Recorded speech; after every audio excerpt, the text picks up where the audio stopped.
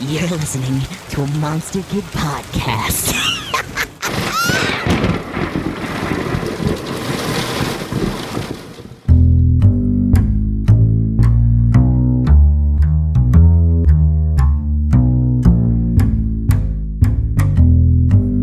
Hello and welcome to Clock Strikes Midnight, a podcast for discussion of fun, weird films and TV shows to watch late at night. I'm your host, Jay, and tonight I'm joined by a good friend of mine, the illustrious Dan, and we will be discussing his recommendation of 2011's overlooked Norwegian language classic, Headhunters. So turn out the lights, draw the shades, cuddle up in your favorite blanket by the speaker, and listen for those 12 bells as we discuss tonight's watch.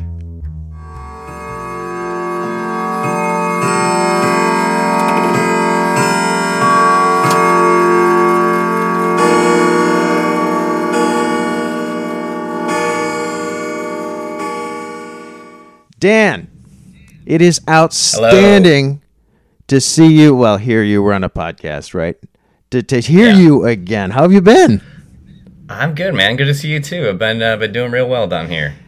Yeah. So for the listening audience, a couple of things about Dan and I. We met doing a play, Neil Simon play up here in Michigan, and in short order became really good friends and had a lot in common. Dan's just a very cool guy and an excellent actor. Oh, you are. Just own it. Try Just own it, brother. Interestingly, while we were rehearsing this play, the seeds of this show were discussed. Like I think I remember bouncing this off you, like you backstage saying, "Hey, I got this idea." Yeah, you know, Ghostlight. Maybe we can talk about movies or something on a podcast.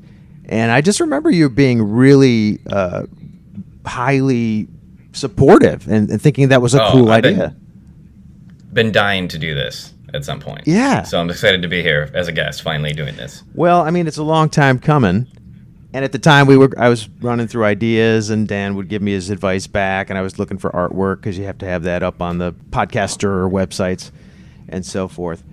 And so this is actually sort of more the first run that should have been before I actually kicked it off last year. I should also tell you that welcome to my biannual podcast because my last episode was released about a year and a half ago. But this is a big deal. Only comes once every 2 years. So yeah, I know. Enjoy it, guys. Holy it's gotta cow, last. Man. It's worse than damn Santa Claus. But the cool thing is that we've been talking about coming up with this movie pretty much since then. Was this the first one that you recommended to me so for discussion? I had listened to your first episode way back, and you had asked me to be the next guest, and I was super psyched. So I started thinking about movies, and this came up as one. We'll probably get into it, but I saw it in 2013 or something, a long time ago, 2016 maybe. And it just kind of stuck with me as the vibe of the show that you were doing. I thought it would be, because you did that Danny Boyle film on your first episode. Yeah, I think that was Shallow Grave. That was our second episode, but but you had a 50-50 chance, man. There's only been two so far. Yeah, and I think that just kind of jogged this out of my brain as like a weird movie I saw that just surprised me at every turn that I really wanted to talk about with you. Yeah, well, I'm glad because let me read the brief description of the film, and we can just mention, give credit where credit is due, and we can talk about who's in it, who directed, and so forth. So IMDb says this is the description, we'll talk about the description too, but it says, an accomplished headhunter risks everything to obtain a valuable painting owned by a former mercenary. That's one way of putting it. Yeah. What? Come on, you've watched the movie. Does that have... Well, I mean, in the most indirect way, maybe. Does that have anything to do with this movie? On the most shallow level, yeah. I think that is a one-sentence description of what happens in this movie. But, as you know, It is so much more than that. And that is a question that I want to talk about later, is how best to sum this up in one sentence if you had to. And this is a movie that is good by the benchmark of how difficult that is to do. Yeah. Yeah. Well, and I mean, when I read that, I'm just going to be straight with you. It looked cool. I watched the trailer. Trailer looked cool.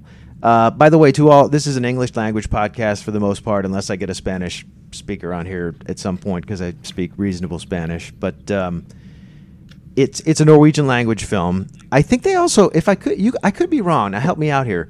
I think they might also speak a little bit of Danish and a little bit of French. I could have sworn I heard some of that in there.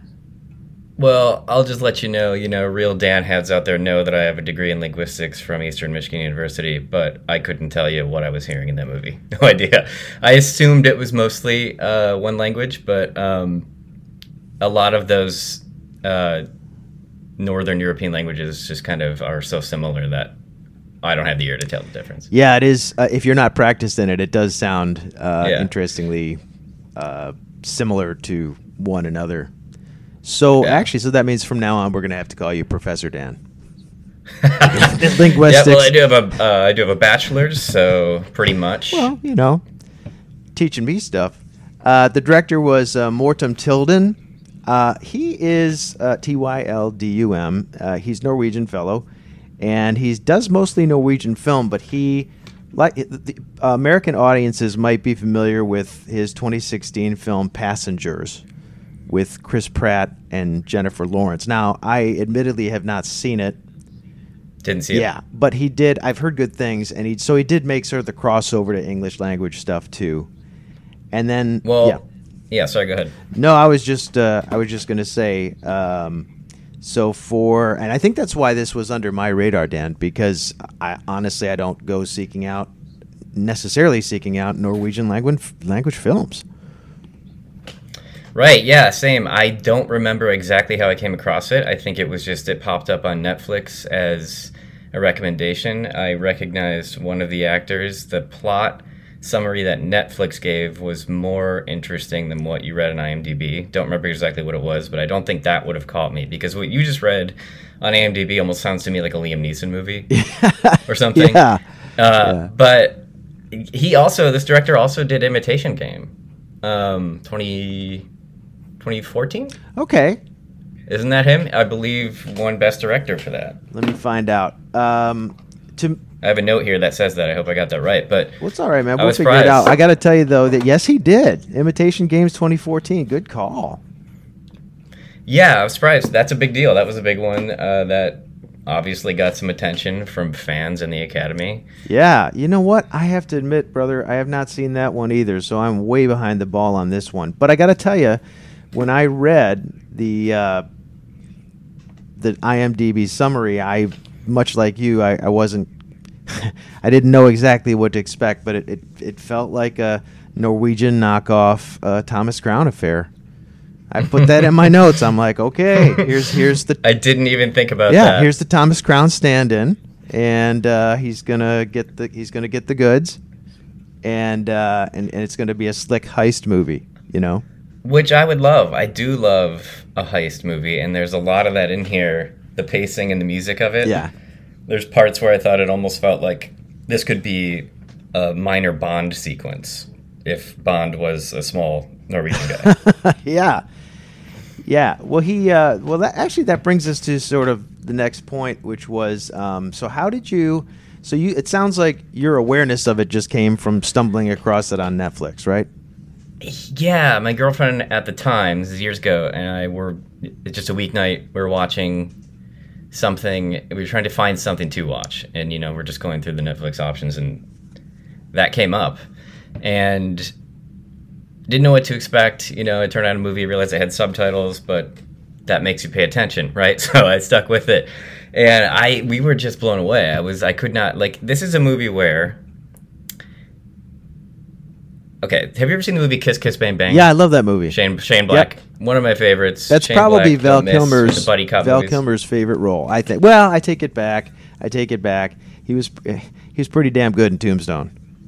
Right. They had fun doing that. You can tell. I listened to the director commentary track it had Robert Downey Jr., Val Kilmer, and Shane Black. And it was hilarious. I don't usually listen to commentary tracks that much, but one thing that Shane Black talked about is that when they were writing it, what he wanted to do was every time, in every moment, when they asked, if you ask the question, what's going to happen next, they wanted to put in something that you would never come up with, to make it unpredictable at every turn. I kept thinking about that in this movie because that is how this works, and that's why I love it, is that every time something happens, you're not ready for it. Yeah. And every time you think somebody has hit the bottom or that they're finally out of a situation, you're just blown away again. It's insane. It's so fun. Yeah, no, you're right. There's no way to. It's highly unpredictable, and it poses as a movie that's going to be predictable, at least in my book. So without going into the whole thing, just the overlying story is that there's this. He's a high-powered. This is played by Axel Hennie, I think his name is. Who I had never seen before. Apparently, he was in 2015's The Martian. Okay. Yeah, I don't feel like I've seen him before or since. Yeah, it was a minor role, I think, and I'm gonna have to go back and see if I can see him. I thought the guy was brilliant and knocked it out of the park in this. To be fair, I think all the actors were excellent. In fact, there were smaller parts, but there were no small actors, as it were, in this movie because they did outstanding work. But he basically is this. He's a high-powered headhunter for like high power positions. He's not just a headhunter, like random job finder. He kind of only deals with the elite multi-billion-dollar companies who lose their CEOs and that kind of a thing. But he's constantly overcompensating because, basically, mostly because he started off as a poor guy, and he was kind of short, and it's implied he doesn't think that he's particularly good-looking, especially with when you compare him to people like Jamie Lannister. Like Jamie Lannister before he became Jamie Lannister. At least I think. I think that's the so yeah. Nikolai Coster-Waldau plays sort of what looks to be like he's just going to be some kind of a shill or a mark, but it turns out to be, like you said, much different. So much more. So Axel Hennie is basically has this, and this is where you think it's going to be a heist movie. He got this position by projecting that he's confident, but in order to afford his super massive mansion, and in his mind anyway, to keep his gorgeous, artistic, highly intelligent, very tall wife, Diana, it's kind of ingenious. He basically tells, while he's interviewing folks, he finds out about their personal habits. He's casing them. Yeah, and then he says, we're going to set up a meeting with the rest of my people tomorrow. And while the prospect's at the meeting with the other folks, he goes to their house and rips off precious pieces of art. Right. With the help of this his friend Ova. Love Ova. Oh, such a good character. Ova's great, man. What was one of the first scenes we meet? It's not maybe the first, but one of the first scenes. I love this scene. Is when. I forgot to mention. So, Axel Hennie's character's name is Roger Brown. Yeah, I wonder. That seems like a distinctly American name almost. I wonder if they were just trying to make that easier in translation, or if that's just an Americanization of the name. Yeah, it seemed distinctly. But also, whatever. Maybe his name's just Roger Scandinavian. Brown. On the other hand, maybe we could have, maybe there are several Scandinavian Roger Browns listening as we speak, upset with this, and they want us to let us know. If you're upset, it's the most common name in Norway. If you're upset, email. Let them know. Yeah, right. Yeah, I'm gonna give him your personal email address, buddy. So. Yeah, I'll drop that at the end. So his name is Roger Brown, and he's just upset that he's 5'6", and the only way he can afford to he doesn't make as much as the headhunter to support his lavish lifestyle and what he thinks to be, apparently considers to be a wife who wouldn't think much of him if he didn't make that kind of money or didn't have that kind of prestige. So he steals this artwork. Yeah, he basically is asking them questions during his headhunter interviews, like, do you have a wife? Mm-hmm. That's important that you have a family for this position. Do you have a dog? Right. Do you have a maid? Which all sound like questions that he's trying to vet you to see how Yeah. rich you are, basically, but he is casing the joint, trying to figure out when nobody's going to be Right. home. I also think it's weird. It's funny that he's feels like he can't afford this lavish lifestyle. Here he is recruiting people who make millions a year. He finds them for the company, yet he himself is probably making peanuts compared to them. Right. It's an interesting sort of almost parasitic position that he's put in, where he has to leech these people from other companies, and in return, he's just in their shadow for the rest of his life. Yeah, and I think that's part of the character development too. It sort of gives you his arc a little bit, or at least the beginning of his arc, where he feels as if he acts superior well, certainly superior to his first interviewee, who he almost blows off. Yeah, I love that. But then you start to realize that he's, compared to what the interviewee's making, he's stealing art to keep up. Right. And it could be that kind of heist movie where he just he asks the questions. Like you said, he'll ask, do you have children? Did they go to school? How far is the school from the house? How often are they homesick? He asks these questions that he's just vetting how easy he can get into their home and steal. Yeah. But that could be it. That could have been the whole movie. Right, he's an art thief, and like he says in the beginning, eventually one of two things will happen. You either find a piece that's so valuable you don't have to do it anymore, or you get caught. Yeah. And that's sort of set up as like, we're going to see one of those things happen, and it's probably not going to be the good ending, right? So we're just waiting for things to go wrong for him from the beginning. Yeah, so at least in that regard, we got it right. But basically, everything else, I thought it was going to be a bunch of, like, he's going to have to Spider-Man in the corner to avoid getting detected. It's going to be a bunch of close calls. I thought maybe he would steal something that, like, some crazy kingpin would do nothing to stop at nothing to get it back, including killing his wife and burning his house and stuff. Right. I don't know. Those are the kind of things I had running through my head. But do you want to take us into the first hard left that this movie makes? Because this movie takes so many damn turns. It's, this is like the that bikers rode the Dragon. It's kind of like so many curves. Yeah, exactly. So I think it does sort of take on that predictable plot that you're talking about, right? So he eventually, and how much detail do we want to go into with the plot? So his wife runs an art gallery. Roger's wife runs an art gallery. She introduces him to Klaus, Jamie Lannister, who is a recently retired telecom executive. And she mentions to Roger that he has a priceless piece of art in his house. Klaus apparently inherited an apartment from his aunt that came with a very expensive original painting that is reportedly worth maybe millions. Yeah, like the cool backstory. Like she had like an affair with a German officer. Yeah, and then when she was hooking up with a Nazi back in the day, and got this from the secret Nazi riches, and then when the Allies were approaching, she stowed it very carefully, and now it's so Roger can't resist. He tries to woo Klaus under the guise of trying to recruit him to the telecom company that he is recruiting for, which I believe is called Pathfinder. Yeah. Klaus just retired from a company called Hote. Klaus says, not interested, I retired, I'm done with that. He's playing hard to get, as we will find out later. Yeah. Roger doing a brilliant really job of it too, by the way, right? I mean, he's... Right. You'd never suspect that anything's going on with this guy, except for him being super suave, a little arrogant, and really good looking. Kind of like Jamie Lannister. Right, he retired at 32 years old, apparently. He's got to be super wealthy. He's got a very nice apartment that he's completely renovating. Yeah.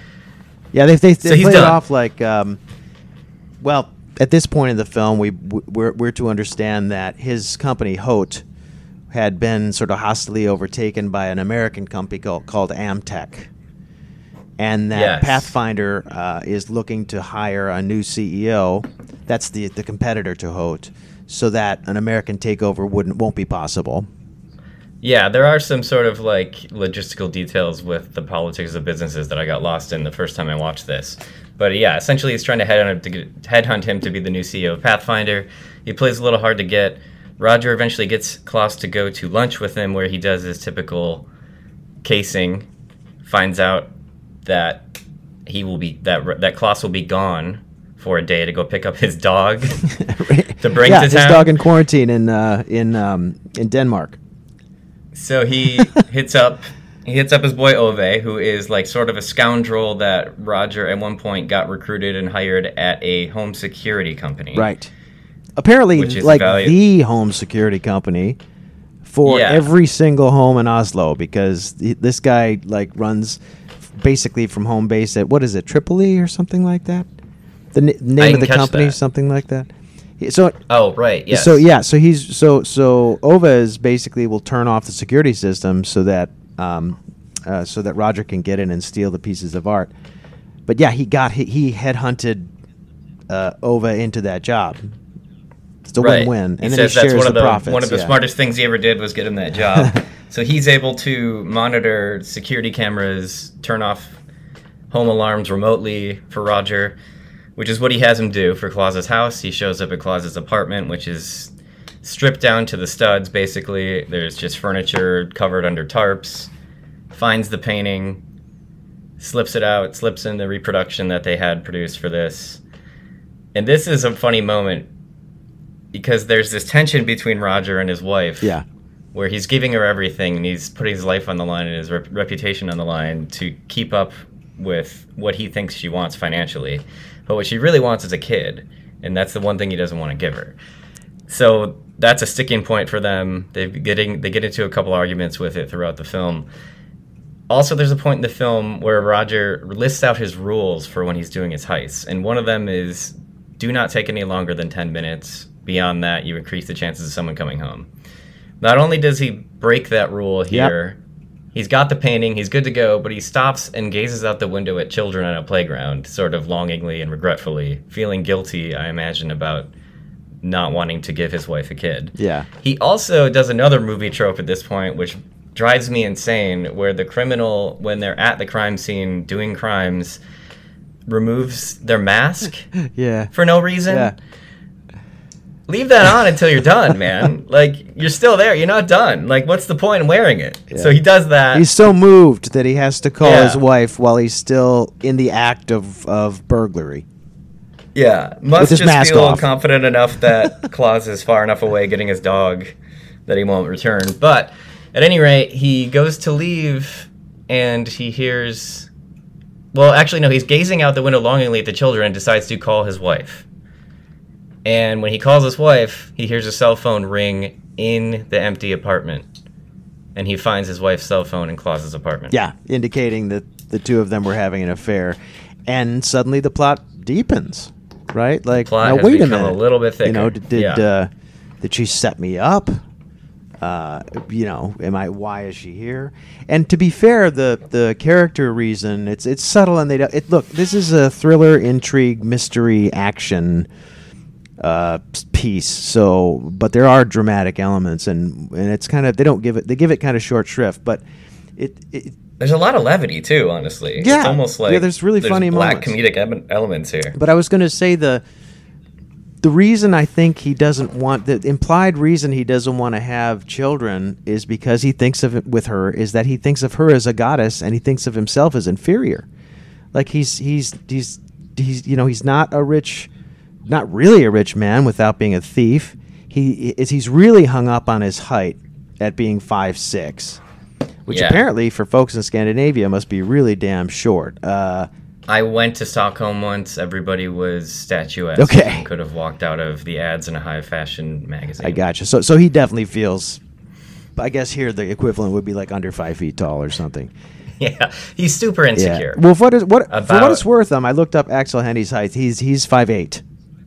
Okay. So he's not a really super short guy, at least not by American standards. But he appears small in the movie. Yeah. which is probably intentional. Yeah, I wonder if they had him in flats or had her in spikes the whole time or something. But yeah, especially around his wife and around He's just around a bunch of tall, attractive people for most of the movie. around his wife and Nikolai Coster-Waldau. He looks he looks very short. But yeah, he thinks he's kind of ugly, short, and doesn't have much to offer. And that's the sad part about why I think he doesn't want to have a baby with his wife, because he just doesn't think that he's worthy of it.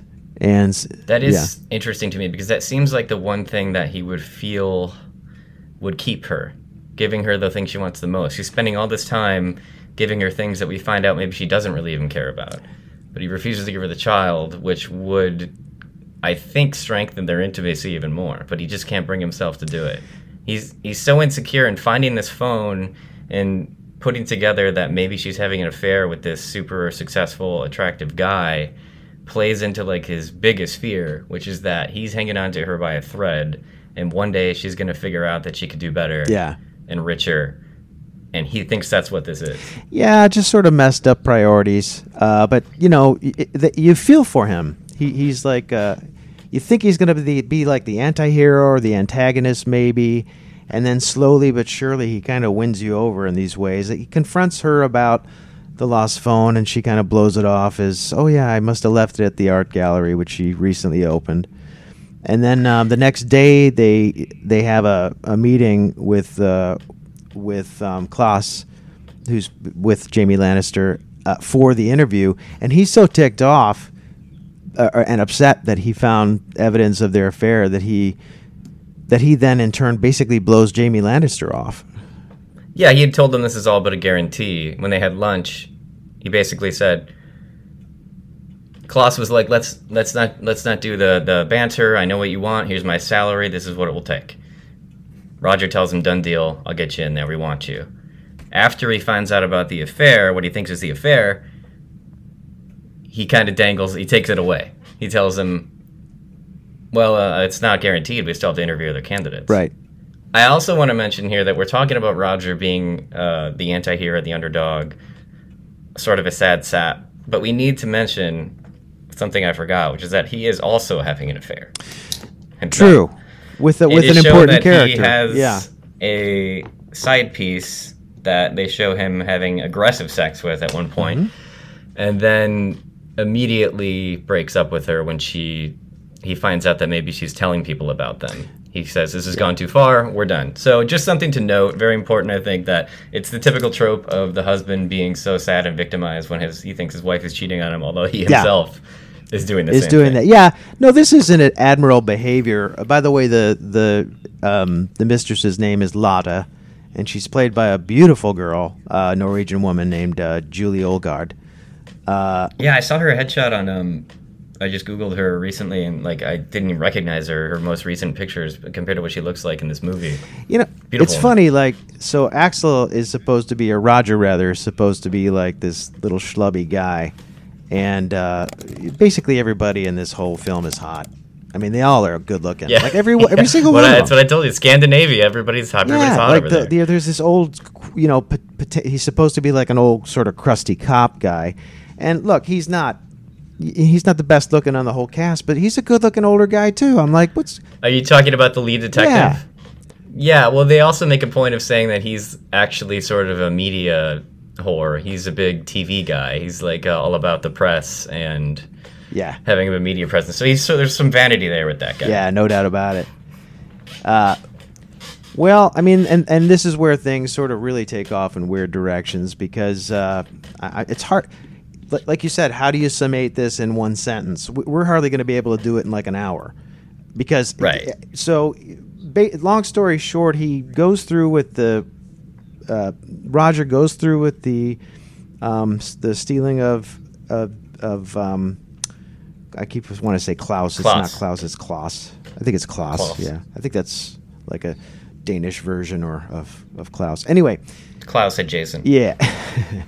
He goes through with it, finds out about the affair, kind of blows Klaus off in terms of the job opportunity, tells Ova to sort of cross the lines with to hide the piece of art, mostly because he's found out just by hanging out with Klaus that Klaus has this badass history, right? He's a mercenary, was like paramilitary, or actually, no, actual full military, and he was in. He was basically in GPS and tracking intelligence, which made him perfect for Hota for his company, right?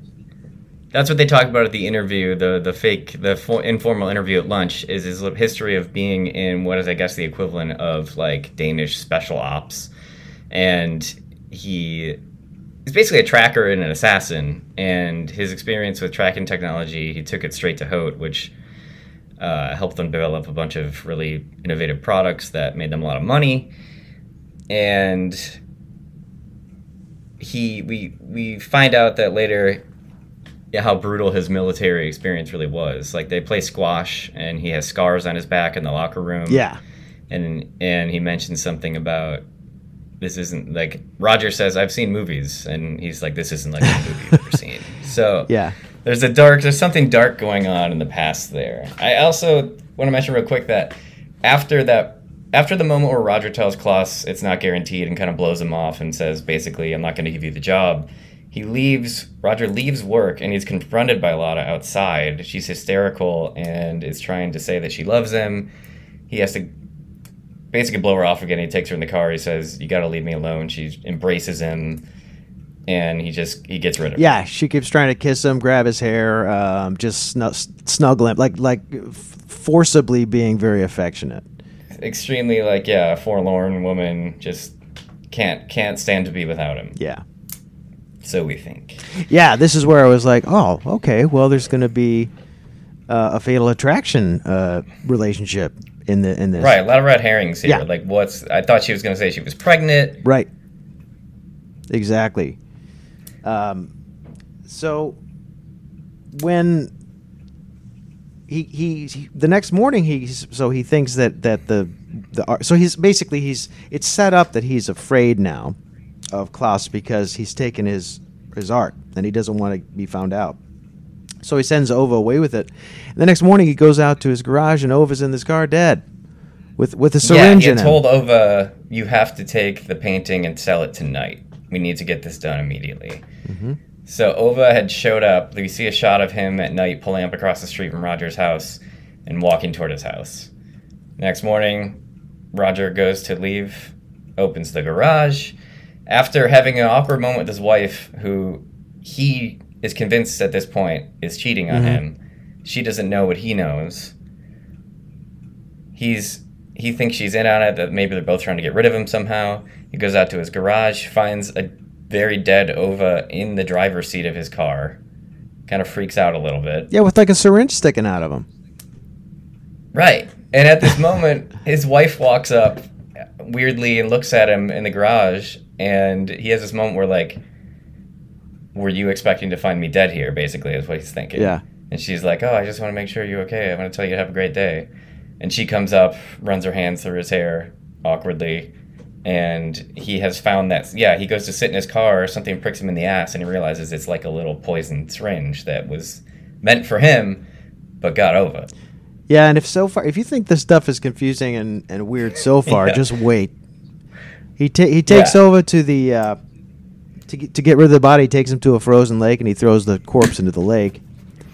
This is my favorite part, I think, of the movie. And he throws Ova's body in the water. Yeah, and he watches it sink, and then, much like Jason Voorhees, Ova back from the dead, man, splashes out of the water, screaming and thrashing, and it's like he's been revived by the cold water. Even though I had seen this before, that still blew me away. I forgot about that part, and that genuinely scared me, and I was like, what the fuck? And so, this whole part where Ova comes back and is like, he's been, like, mortally poisoned, and he's gagging and dry heaving in the car. He gets him back in the car. Yeah, he does fish him out.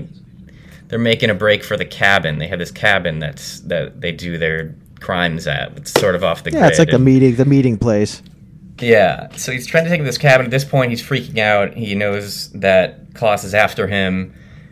He thinks about all the tracking devices that Klaus had mentioned. He mentioned in his interview earlier that they had developed a tracking device that was microscopic beads that could stick on clothes, or it could be anywhere and you wouldn't find them. Yeah, nano trackers or something like that.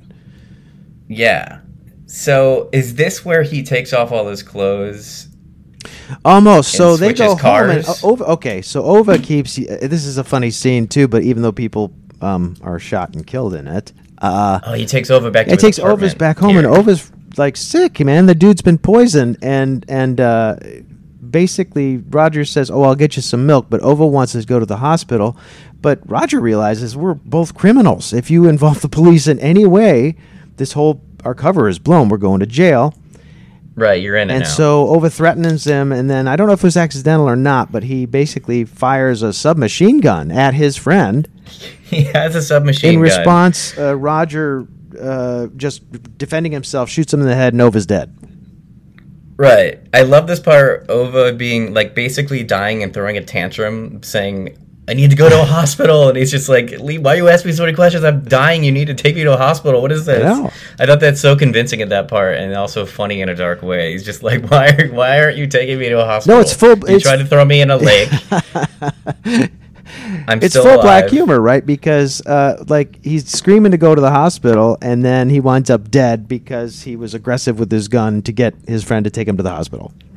Yeah. Roger goes to get him the milk, finds that he stores a pistol in his fridge, grabs it, and then when Ova threatens him and shoots him with the submachine gun, he reflexively pulls the trigger of the pistol he's shooting Ova in the head and killing him. Yeah, so poor Ova's dead. Now, and he's got big problems. And he goes out, and I can't remember if he's leaving to figure stuff out, but he goes outside and he sees that Klaus has tracked him there somehow. And so, but what he does prior to leaving is basically he switches. He takes the outfit of Ova and takes Ova's car. Yeah, he switches cars. And so takes off all his clothes and throws them in the lake. And basically, Klaus shows up. We don't know how. He knows they're there, and is start wailing on the window. We got to talk. And he escapes. Brown escapes. Drives to the side of the same lake and basically gets buck naked, throwing off everything he owns. Breaks his phone, throws it in there. He's convinced that anything on it could be a tracking device. He's changing himself completely into Ova now. And there's this kind of a touching moment again that's a kind of a throwaway moment, but it's not, where he stops and he's completely nude except for his wedding ring. And he stops and he spins the ring kind of wistfully, and he's thinking maybe about wearing it, and then he realizes that he can't. So finally he takes it off and he whips it into the water. And he thinks his marriage is trash now anyway. Yeah. Right? He's convinced his wife is trying to kill him with this guy. And he's pursued by Klaus, so he basically pulls over to seek solace, if you will, in a random farmer's. Did the farmer know Ova? That's what I want to know. Was the farmer aware of who Ova was? So you're talking about where he goes to hide out? Yeah, because he's being pursued now by Klaus, and he's not quite sure of Klaus's intentions. They seem hostile. He goes to the cabin. He goes to the cabin that they have. Okay. And when he shows up, the farmer whose land it is, who rents them the cabin, and confronts him. And Roger's hysterical, says they need the cabin.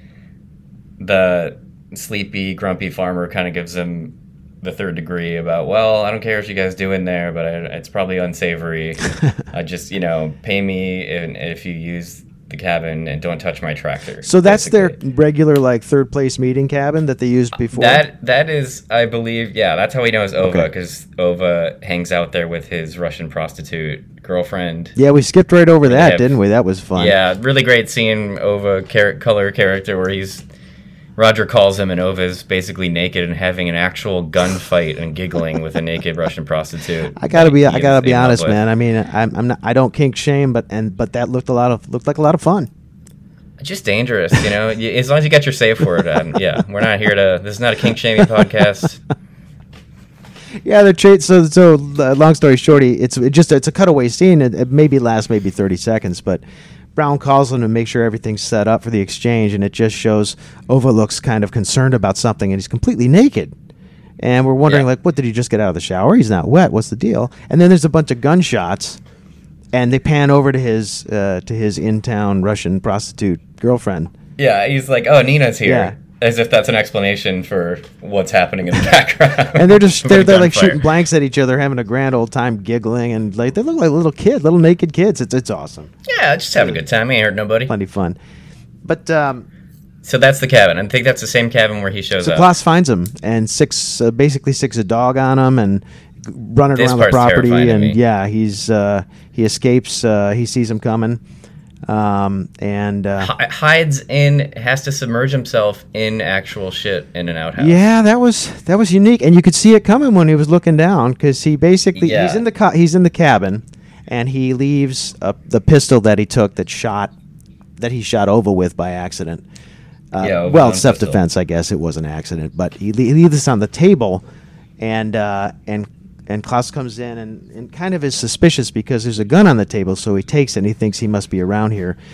Where Roger has run off to the outhouse in the back, and he's almost about to get away with it, and the dog starts to notice, barking. A terrifying pit bull. Yeah, big feller. I mean, that's probably the Big, biggest pit just- I've ever seen. Attack dog. Yeah. I mean, this thing, when he mentions earlier, I have to go get my dog and bring him to town, we finally meet the dog, and it's not a Shih Tzu. It's Yeah. a full-on military-trained attack dog. So all these he's things trained to about track him. Klaus are now coming to light.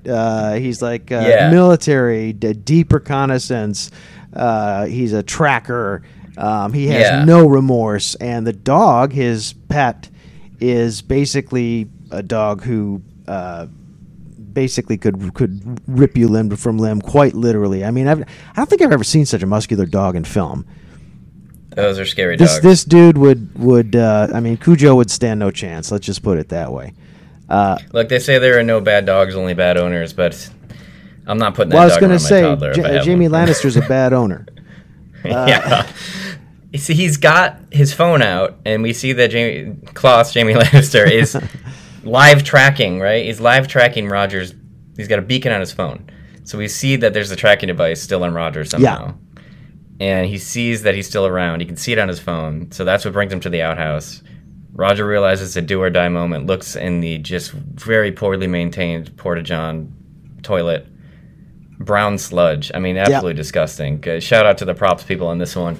Looks And very realistic. he goes all the way in, and JV Lannister comes up and opens the door and peeks in, and we think he's going to see him, but Roger has been smart enough to completely submerge himself and breathe through a discarded toilet paper tube. Yeah. That's breaking the surface. I mean, that's he's all in. I mean, literally and figuratively. This is the Slumdog Millionaire moment, if you've seen that. This happens in there as well at some point. Yeah. And Klaus realizes he's not in there, so he escapes, takes off on the farmer's tractor, and is attacked by the dog, who he manages to impale on the tractor. I have to admit, I'm not a huge fan of violence towards really any animals in film, but it's clear that the actor dog was well treated, and that although it's realistic that it's a rubber dummy dog that got impaled on the teeth of the tractor, so it didn't bother me that much. But I don't like seeing dogs get killed either, Yeah. but I mean, that was just a good joke moment in terms of the farmer saying, "Don't touch my tractor," and then of course he has to touch the he tractor. touches the tractor. He's trying to escape on a tractor. I'm like, dude. And then he leaves on the main road. I'm like, Klaus is going to find you. And of course, I Right. think How he fast are you gonna go on realizes this too thing? late that he's going like 10 miles an hour, and he realizes too late that he's being tracked by a car, and then basically he spills the tractor and passes out. But thankfully, the follower in the car was not Klaus. Just some guy. Yeah, Just some random guy who walks up and good Samaritan, and he wakes up in the hospital. extremely confused Samaritan finding a guy on a tractor, running it off the road, and then going to roll him over and realizing he's covered in shit. He's got a big Inexplicable. uniform that has a patch that says Ova on it, and he's like, "What?" And the dog is impaled on the edge of the. She's like, "What? This is the worst drunk accident I've ever seen." Yeah. But he wakes up cleaned up in the hospital, and they're taking care of him. But the cops are there, and he finds out the cops are there because Ova is the known accomplice, or the known person who has interaction with the farmer. In the meantime, Klaus has killed the farmer for having seen him, I presume. And so now Yeah. they think, because Ova was the only other one who hangs out in that region, he must be the killer. Yeah, and they think he's Ova. Right. And he even They just think they he's even over ask him, because and then he he's- says to him, Yeah. yep." I'm over. He realizes they think he's over because he's wearing all his clothes, and he's in a lot of trouble for all the property damage and murder that he just supposedly committed at the cabin.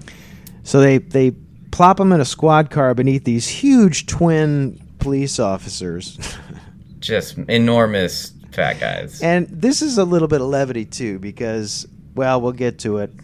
Somehow, though, they say they're driving along and they're going presumably to the prison and to the holding cell, and they get a call over the radio that somebody's drunk son stole their truck again because it's missing. And they say, "Oh, I see him now." They see this sort of big semi with a trailer coming around a windy road. They said, "I see him. We'll stop him. We'll take care of it." And then they get out of the car, form like a one-car roadblock, but then they flash up to the driver of the pickup, and rather the semi, and it is Jaime Lannister. It's Klaus. Yeah, Roger realizes this before anyone, that it's him. He's coming. He's trying to tell them, he's coming for me. We have to get out of the car. We have to get out of the car. And the cops are saying, they're like, "You're shut paranoid. This guy's going to need psychiatric help." Right. What are you talking about? But this is the point at which Roger's starting to realize they really do have nano trackers, because I took all my clothes off. He can't figure he's it like, out. "Well, I don't have my cell phone. There's nothing on me." And then we have the collision. The semi this would kill everyone. It runs over the cop who's standing in the road, just explodes him, slams the car head on off a cliff. An amazing crash sequence. The car basically lands on its front end at the bottom of a ravine. And we see that Roger has discovered that the best protection in a car crash is two great big fat asses as Twins. human airbags. They were perfectly symmetrical. Big fat He's soft upside guys down on either between side. two dead fat guys. And somehow he survives. He survives. That doesn't stop Klaus from coming to check, though. And this is this is the only place I take a little bit of I have to take some exception with the filmmaking, because in order to convince Klaus that he's dead, he decides that now he reaches over, and is it blood or snot or what? Roger he grabs is hanging upside down. He grabs some substance from one of the dead cops, and he rubs it in his eye. He's trying to make himself look more messed up by the accident, I think. So he's hanging upside down, still held in by the fat guys in his seatbelt, in the middle seat in the back. Klaus walks up, peeks in through the broken window at him. He does his best possum in the back. And this is a really intense moment. Like this actually had me on the edge of my seat. So Klaus is staring at him. He has to act like he's dead, so he's holding his breath. His eyes are open, but glazed over looking. Yeah. And Klaus knows that he could be pretending, so he stands there for a really long time waiting for him to either breathe or blink if he's faking. Even reaches out and touches Roger to see if he'll blink, is what's happening. He poked him in the eyeball, man. That's what I thought. Poked him in the eye, and if this were me, I would have broken at any moment. Well, there's something. Look, I have a little bit of experience with this, and there's something called a blink reflex. That's why they call it a reflex, right? You can't help it. But somehow Roger. You would know all about that. Yeah, I was going to say Roger doesn't blink, man. So that's why I was wondering, what kind of did he salve his eye with something from one of the dead cops enough that he couldn't feel it, which seems really, really unlikely. But anyway, it's almost like poking a dead guy in the eye with a stick a couple times to make sure he's dead. And then finally, Klaus seems, okay, I guess he's all right, and he takes off. And that bugged me, because I would think he would just be thorough and shoot him. But then I thought, this way it looks like an accident. Or light him on fire, gunshot wound, right? Do something. Burn the car, yeah. This way, if there's a gunshot wound, that would look strange. But this way, it's like it's an accident. No one can say otherwise. And Klaus takes off, and Roger starts flashing back, and he's realizing, holy cow, Deanna had his wife had her hands all over his hair. And we should say to this point, he's got this kind of, okay, I'm just going to say it. It's a little judgmental. It's kind of like this. I don't know. It's kind of a goofy Euro mullet. It doesn't fit the guy, and the reason I know this is because he figures it out, or at least he thinks that's what's going on, and he shaves his head right there at the in the ravine. Brutal shaving scene. I mean, if you've ever tried to dry shave, your face. Yeah, with, it hurts. Like, where do you get the razor? Why do you have a razor? I don't remember. can't recall exactly. I think there were some accoutrements just has in a the. razor. Yeah, I know. There were some accoutrements in the. There was the cop had a big bag of peanuts in his pocket, and I don't know. There was a bunch of weird stuff going on. But yeah, so But his hair is like a 90s. It looks like the Patrick Bateman, like, weird long hair in the back. Yeah. 90s look that guys would have, but, like, maybe that's a European thing. Yeah, it's not a mullet per se, but it has that sort of effect. And then, but this is where I figured out. Oh well, fine. They're basically batting 1,000 here because Axel Menny's like a really good looking dude. When he shaved his head, I'm like, that's a good looking actor, man. He just Completely changed his look. Does he shave his eyebrows, too? I don't remember that part as much, but I do remember he saved the hair because he's now thinking I could use this to lure Klaus to where He puts it together. He has a memory of Klaus saying, we made a tracking device that can be rubbed into hair and nothing will remove it. Exactly. But it's like mud will interfere with it, which is why he loses him for a second when he's submerged in the feces, I think. Yeah, good point. Right, because you're not transmitting as well from the bottom of the porta potty. It's Yeah. really more of an outhouse, I guess. Notoriously bad signal. Oh, yeah. I don't want to test it out. I don't want to be the one to look at that. So So he's doing a bait and switch here. He shaves himself and he goes to pretty much this is kind of a cool wraparound. He comes to, and this is where I think it's going the route of, The Spanish Prisoner and what are some other films like what's the femme fatale or the ally you think is your ally. He goes back to Lada, his ex-mistress, because she's the only person he can think to go to, and he surreptitiously realizes because she has one of the Haute pens from the that Klaus was carrying that they're in cahoots. Yeah. So he's faked his death here.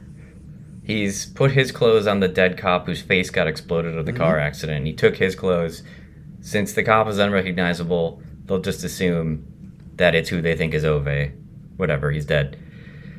So he goes to Lada. Everyone thinks he's dead now. He thinks he's safe for now. She goes to pretend she's going to help him, explains to him that what she tells him is that here's the exposition, right? And it's awesome. This is a big plot it's so reveal. Good. Yeah. Basically, we find out Klaus never really retired. He still works for Haute, and this is all a big undercover operation where he was actually luring Roger to him. He knew he was headhunting for CEO of a Pathfinder. He needed to sneak in and become an undercover CEO for Pathfinder while still working for Haute to steal their technology, whatever, business reasons. Yeah. And that he was blackmailing her to get her to put the tracking device in Roger's hair in that moment where she confronts him in the car right. after he So the leaves fatal work. attraction moment where she's like, I can't live without you, was her basically infecting him with all these little nanotransmitters to his weird Euro mullet. Which was confusing to me is when I thought back on it, the order of events is they have the interview, Roger blows him off and says, you're not going to get the job. He leaves work like immediately, or maybe an hour or two later. And then Lada's already there, which means that Klaus would have had to immediately contacted Lada to be like, he's going to leave. You need to be waiting for him outside the parking garage. So he had this plan in effect already, somehow. Yeah, well, and I also think it was because, and again, it's a complex. This is a really cool, complex story, and I do think it makes sense, but some of it gets around me, so forgive me for just a second. But, for a while I had to think, wait, why the hell does Klaus either want to hurt or kill Roger now? And I realized it's because Roger was withholding the recommendation for the job. Mm-hmm. So either he's gonna forcibly, violently strong-arm him into giving him the recommendation, or probably easier, he's just gonna knock him off because all the Pathfinder people that Roger introduced him to at the meeting loved him. Just like he said, said that interview could not have gone better. I need your recommendation. So I guess I think there's even a scene with Roger doesn't show up, so they basically say, well, come on in. Roger's not here, but we'll talk to you about the job. Yeah. And so, and so this is. So Lada says she's going to help him. Yeah. I'll clean your wounds. I'll be in the bathroom for a second. He finds the pen from Haute, realizes, and that's when she gives him the sob story about I'm a victim. He blackmailed me, or he threatened me. I had to just do this to you. And then, after all that, she still tries to kill him. Yeah, that's a brutal scene too. She comes at him Yeah. with one of those big butcher kitchen knives, and He's this is shirtless, and some she good goes, effects, man. He doesn't have a shirt on. He cut off his bandages, and she just wails on his back with it, and it's full frame, so you know there was either some padding to his back, or maybe the blade was soft, or I don't know what was going on. Well, it's weird because I have a note here that it must be harder to stab somebody than it looks, because when she goes to stab him, it like glances off almost. She stabs him and it like doesn't go in. It like slips and kind of scrapes him. Mm-hmm. So instead of being like a fatal stab in the back, he gets lucky and it just kind of is not. It's just a kitchen knife, so it doesn't really. It's not sharp enough or whatever, and it doesn't quite work. And it is a really brutal scene. It's almost more brutal seeing it that way than it would be if it just went in like Scream. Yeah, I mean, well, come to think of it, if you watch enough of the true crime shows, like almost invariably they'll find DNA from blood drops from the attacker if they attack with a knife, because apparently it's just unwieldy and you wind up cutting, like you said, you're weird, it goes different directions, you cut yourself by accident. Yeah, and they have a pretty rough, brutal struggle here where at one point she's trying to stab him and he's grabbing the blade of the knife with his bare hand, just that whole squeezing it and just it. cutting his fingers. And you're like, oh, that sucks. Yeah. Just trying to survive, eventually ends up on his back and shoots her through the crotch of his pants with the pistol that's in his pocket, which is another really good gag. I like the shooting. Something also I noticed, that is also featured in the movie Kiss Kiss Bang Bang. At one point, Val Kilmer does shoot somebody through the crotch of his pants with a concealed small pistol. So that might wait, when was Kiss Kiss Bang Bang? What was the year? It was before. 2005. Yeah, this might have been a little nod to that.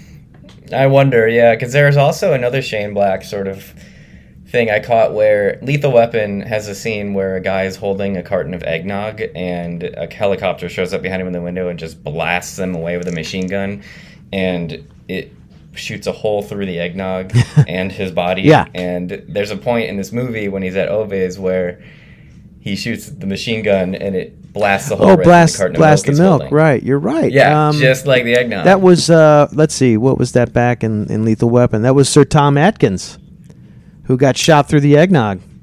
Okay, yeah. Of Escape from New York and Night of the Creeps and The Fog and Halloween night, Season of the Witch. Season of the God bless that man. I love that guy. He's the best. I met him at conventions 3 times. He is no kidding. The nicest celebrity I have met. I'm sure there are nicer people, but we'd be hard to find them, man. Yeah. One day when you're famous, you'll be like that too. Yeah, I'll be a nice guy. You already are. You can meet me at a convention. So here's our finale, right? This is so it looks as if all is like Roger's done for. Yeah, because at this point, Klaus, we see him go to Pathfinder, and they show up and they go, "Oh, Roger's taking an unexpected holiday." So either they don't know where he is and they're lying about it, or I don't know how they're probably just trying to cover up his sudden disappearance. Yeah, because they want Klaus for Pathfinder because he is clearly the best candidate for the job. Which he knew, which, like you said, is why he was just going to kill Roger and get him out of the picture. Yeah. So Roger knowingly takes the hair from the peanut bag that he hid back to Ova's house. So we don't know it's knowing yet, but we know he's doing something. We're not quite sure what. And he basically goes back there to clean up any trace that he's been there, and we don't know exactly why. And in the meantime, he's had kind of a reconciliation with Deanna before he goes.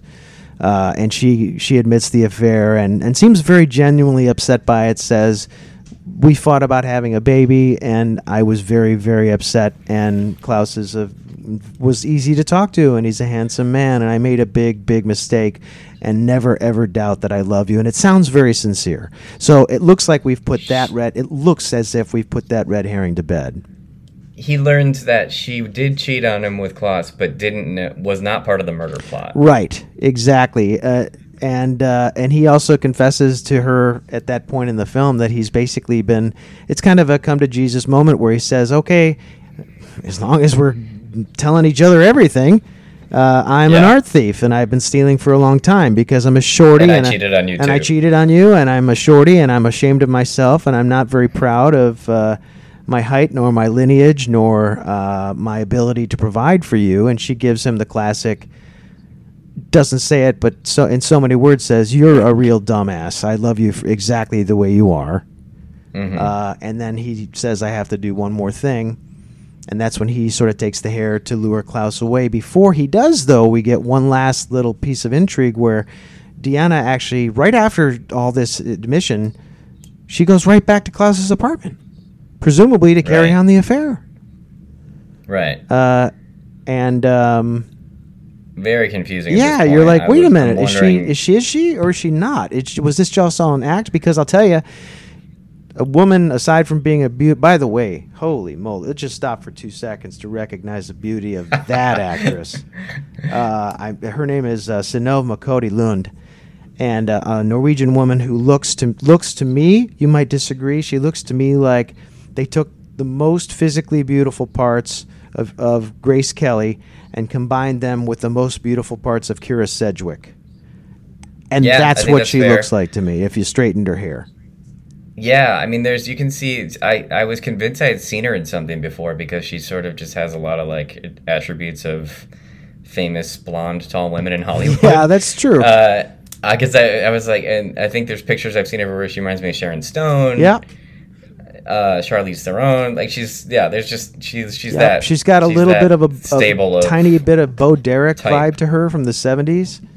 Yeah, she's hot. She's 10. She's a 10. She's a model. I'm sure she has a modeling career. She's got the modeling career. She's an artist. She seems very suave, sophisticated, but also very grounded, cool, affectionate, and lovely, and believable.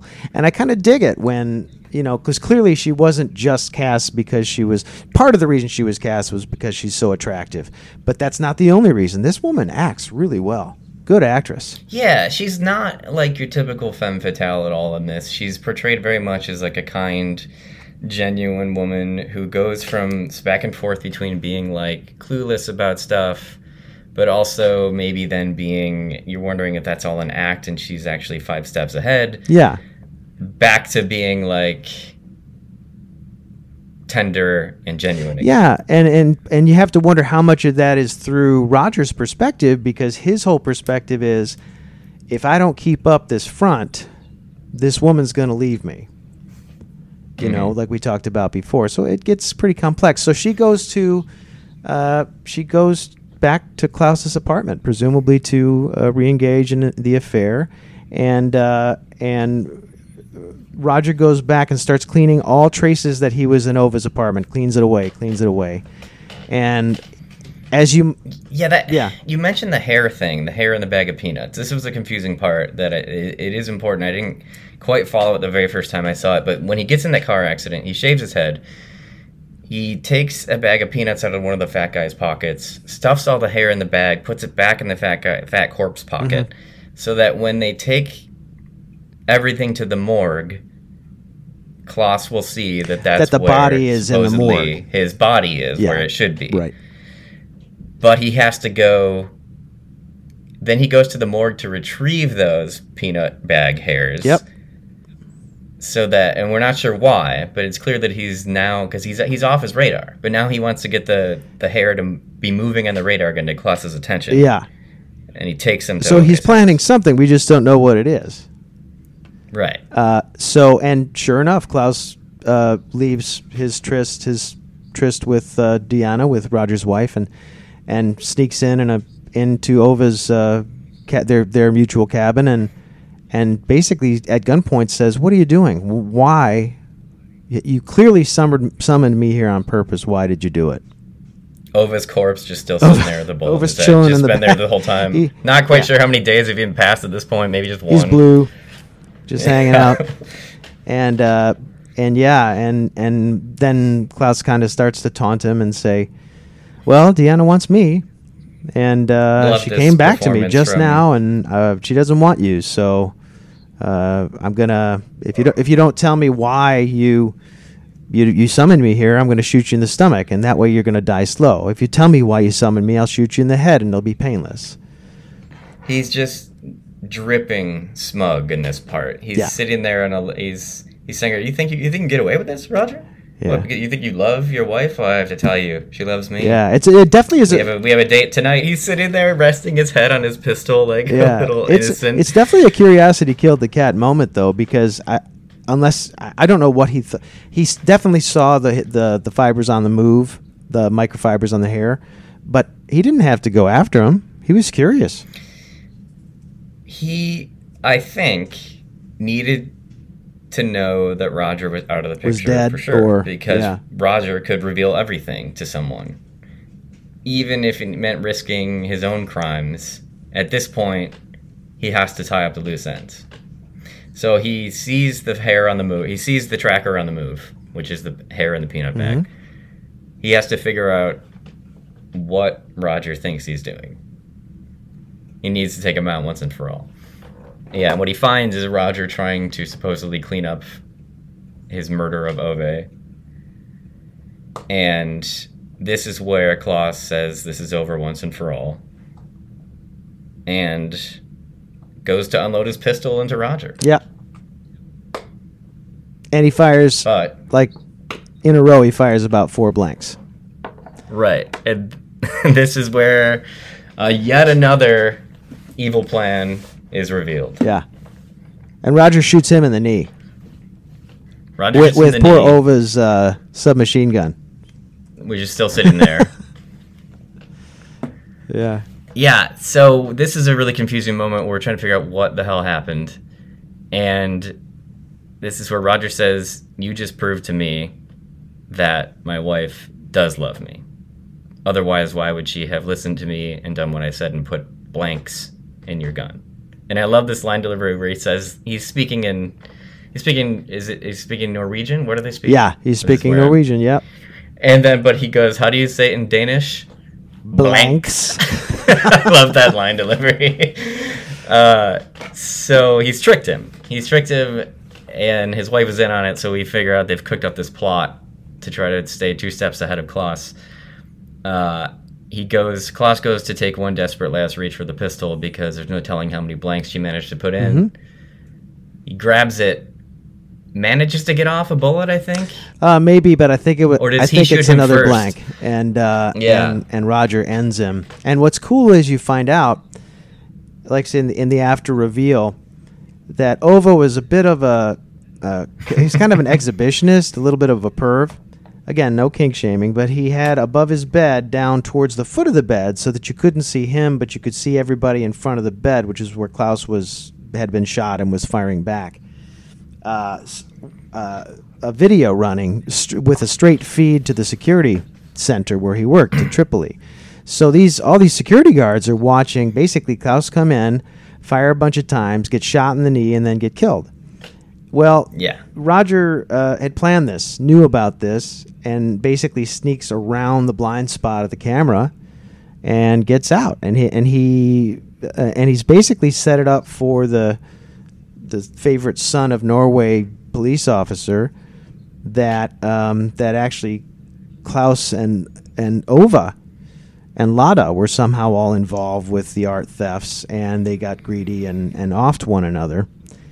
And so he winds up kind of being free and clear. Yeah, because what they'll find when the cops show up, they'll find Ove's corpse in the bed, and it will look as though he was the other end of what they saw in the video. That Klaus was having a shootout. Yeah, with Ova, because he's still could in the never bed, see. exactly, and you can't see that part of the blind. So it's kind of a beautiful setup, and then there's a beautiful segue at the end where a kinder, gentler Roger kisses his wife goodbye, and presumably a few months in the future, and they pan down, and she's pregnant. So he's accepted his Congratulations, limitations, and he knows that she loves him, and he presumably wants the baby too. And then at work, he thanks his assistant during one of their exchanges when before he was almost a write-off, like a temp who he would just trot on and walk off as if he didn't exist. And likewise, he goes back to the first sort of high-stakes CEO candidate who he kind of blew off and belittled. Yeah, completely just castrated him in that opening and interview. he says, "You mean nothing. You shouldn't have." His whole take on it was, "You should have been cool. You I can't believe you shouldn't applied have for this position applied. yourself." Yeah, you have to make it so that you just kind of stumbled into it, and you really don't want it." And he clearly the guy is a good candidate, because at the end Klaus gives him the job, and I think he looks at the camera and says, or not Klaus gives him Roger gives him the job, And I think at the end, Roger just looks at the camera and says, "I'm 5'6", and that's more than enough." Yeah, and we finally find out that the whole point of the movie is that it's a short King Triumph story. You know, it's for short guys. If you feel short, you're a winner too. Yeah, I mean, it could have been like I suppose you could have done the whole thing with somebody who had any perceived self flaw, but apparently in Scandinavia this is a particularly big one, or at least in the mind of this Scandinavian character. So what a ride! It's illegal man. To be too short over there. Yeah, this thing was a ride. I had I think we kind of talked through most of it. I had a few favorite scenes, but yeah, I sort of want to go back to your question of, in one sentence, what is this about? Yeah, because how do you really?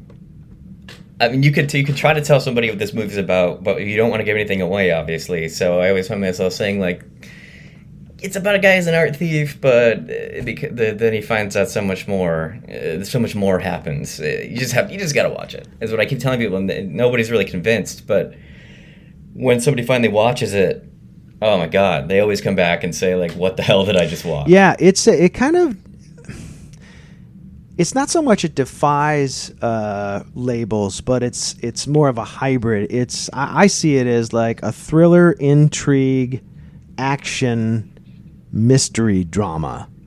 That's kind of the best way I can go about it, describing it. Does that sound accurate? It's genre bending for sure.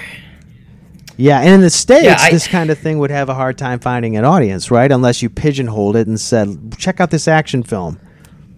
This, unfortunately, is a movie that they will make fewer and fewer of as time goes on. Dude, I didn't even hear of it until you mentioned it. This movie won 4 Amanda Awards, which are the Norwegian Oscars, and it was nominated for a BAFTA, a British... what is it? British Arts Films Television something association. Sure, yeah, that sounds right. Anyway, yep. It was nominated for Best Foreign Film, and I'm like, so clearly people other than you and I thought this was a good movie. If you look at like Rotten Tomatoes, these other websites, or IMDb, what have you, it always ranks at least 75 and up, and usually higher in terms of approval rating. Unlike anything else that I've seen, probably it still is, I believe, the highest grossing Norwegian film in history. It had a budget of about 15 million, and made. It had a budget of about 3.5 million, and made 15 million. Yeah. So huge deal, and I think it still has that record in Norway for the highest grossing film. Huge deal. It's massive. The cinematography is very good. It has more of like a crime thriller feel to it to me than like. For instance, they could have made the landscape of. I'm not saying that they use some on-location shots around Norway that are quite lovely, but they really could have made that like another character if they wanted to. All the cinematography would have to be do a big, wide, sweeping shot of this, and they didn't. They kept it kind of claustrophobic, and I think the reason they did that was so that you felt, as the film went on, you kept feeling that Roger kept feeling like he was getting more and more and more and more closed in and cut off and cornered, because he had everything. He literally had the threat from Klaus.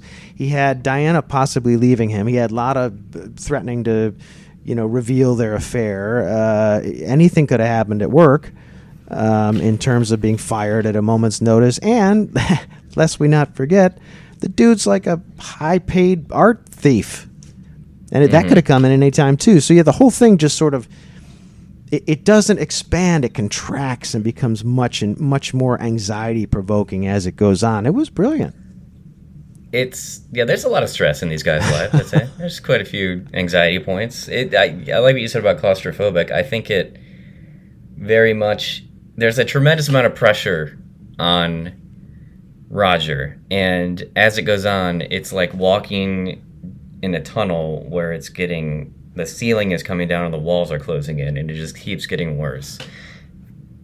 At the same time, Klaus is also under a tremendous amount of pressure. At the top of his field, he is on an undercover mission, and there's so much money riding on what he's doing. And in my head, I'm assuming, too, that maybe his life is even on the line. That there is so much money involved here that if he can't pull this off, then he's finished too, because he knows too much. That's an interesting, So I think, that's an interesting take. I think there's an enormous amount of pressure for them to keep pushing and pushing, and every time they think they've hit a bottom, they go further. So things keep getting worse for Roger. And for Klaus, he keeps doing more ruthless, terrible things. It's to get a job. It's interesting that you had that take on him. I had the take on him that he was kind of a company man, yes, mostly from having been military. By the same token, I didn't even think of the complexity of what would happen to him if he failed. I just kind of saw him as the suave, sophisticated, basically wolf in sheep's clothing, who as the movie went on just became the Terminator. Like, I thought there was nothing going to stop this guy. He's a psycho. Yeah. He puts on this facade of being a suave, attractive executive, but that's the veneer, and underneath it is a soulless killer who the military just broke down and transmutated into some kind of assassin. Yeah. And he knows nothing but murder and blind loyalty to whoever's in charge of him at that point. Who was it Patrick Bateman? Is he the American Psycho? Yes. Yeah, it's like Patrick Bateman grew up in Denmark. Right. You know, and then somehow got some kind of a military training, and yeah, that's the kind of and to be fair again to Nikolai Coster-Waldau, we've been saying Jamie Lannister because it's easier. He does a really remarkable job in this. I don't know if this had any bearing on him getting that gig in Game of Thrones. I wonder about that too, because I think it's right on the cusp of when he would have started doing. Yeah, the first year was released in 2011 of Game of Thrones, and this movie was filmed presumably in 2010, released in 2011. Right. So yeah, it was around that time, and his star was definitely rising. So. Oh, it was a blast, man. I really enjoyed it. Thank you for bringing it to me. Of course, yeah. I just to try to sum it up in a sentence, I guess it's about double lives and the depraved lengths that people will go to preserve them. Nice. I agree. I agree, and my own thought about it was. It was more of just a gut reaction to watching the end of the film. You could breathe at the end because Roger was alive. Roger was smiling.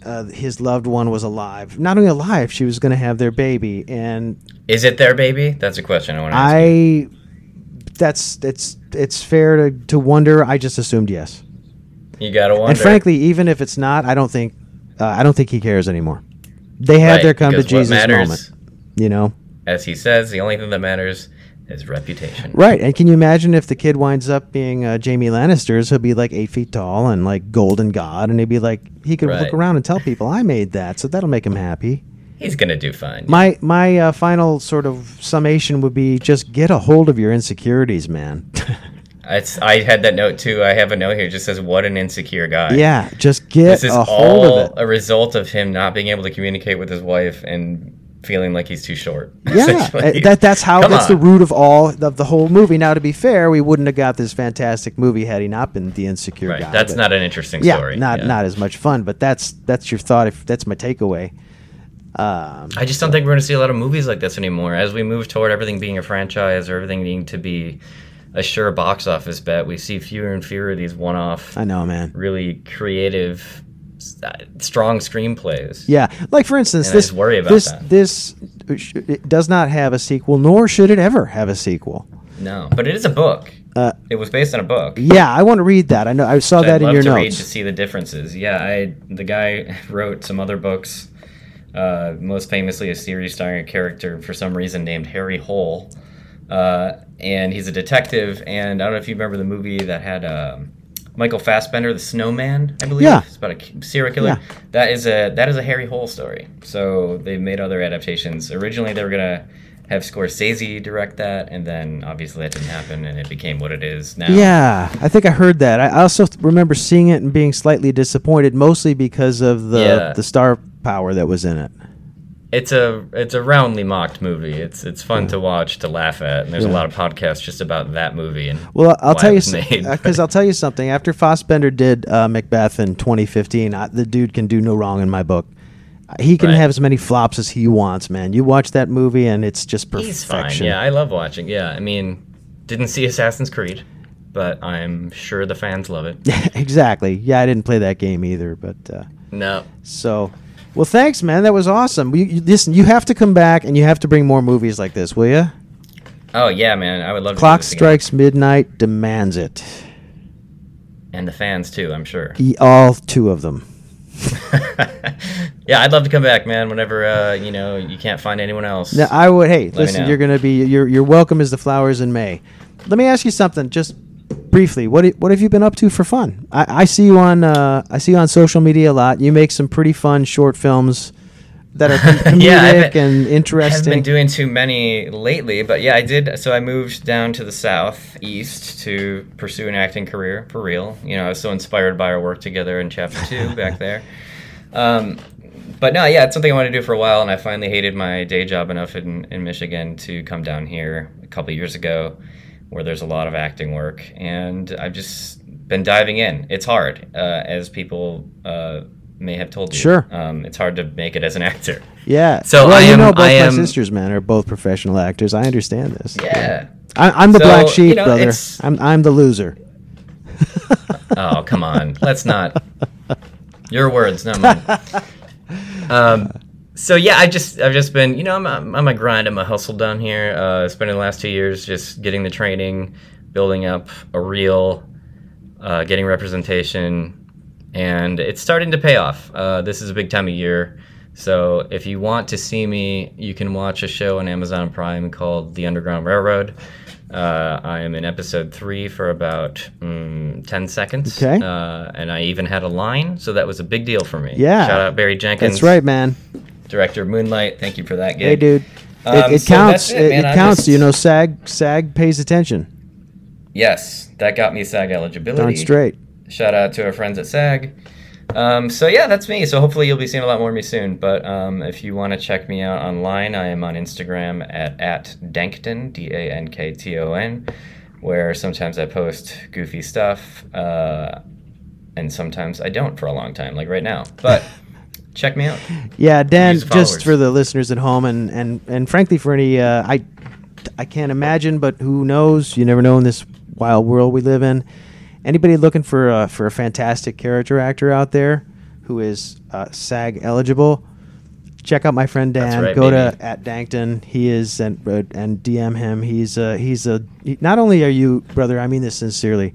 Not only are you a fantastic scene partner and actor, you're just really easy to work with. You know what I mean? Oh, You're an you guys can't see this, but I'm blushing right now. No, you are. You're easy to work with. One of the most fun things about working with other actors who are like you is that they make, like, you made me better when we did that play. Likewise. Brother. Yeah, and it was sort of For just sure. that support, that mutual support and ease of. Another cool thing was, and maybe we can get our director Deb. I don't know if she's listening or not, but you take. No, that wasn't Deb. That was Paul. Deb was in it. That was Paul. Deb and Paul are both excellent directors that we know in the community scene up in Detroit. But no, you took direction and tried different things. Yeah, I mean that was a big deal. I hadn't done it in a long time, so I was there to learn from you guys. You were and it really paid respectful off. about it, and it was really cool. So yeah, check out my friend Dan. I loved having you here, man. It's been a pleasure, and can't wait to get you back. And I can't wait to hear the next episode in 2 years. So keep That's up. about right. Thanks, brother. Yeah. Nice talking to you.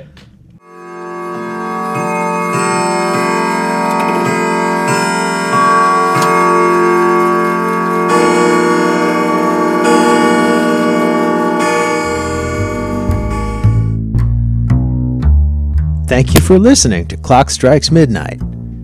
For more information or to suggest topics, find me on Twitter @Finn313. The show's music was written by Kevin MacLeod and can be found on Incompetech.com. Many thanks to my guests who give freely of their time, and thank you for listening. Until next time.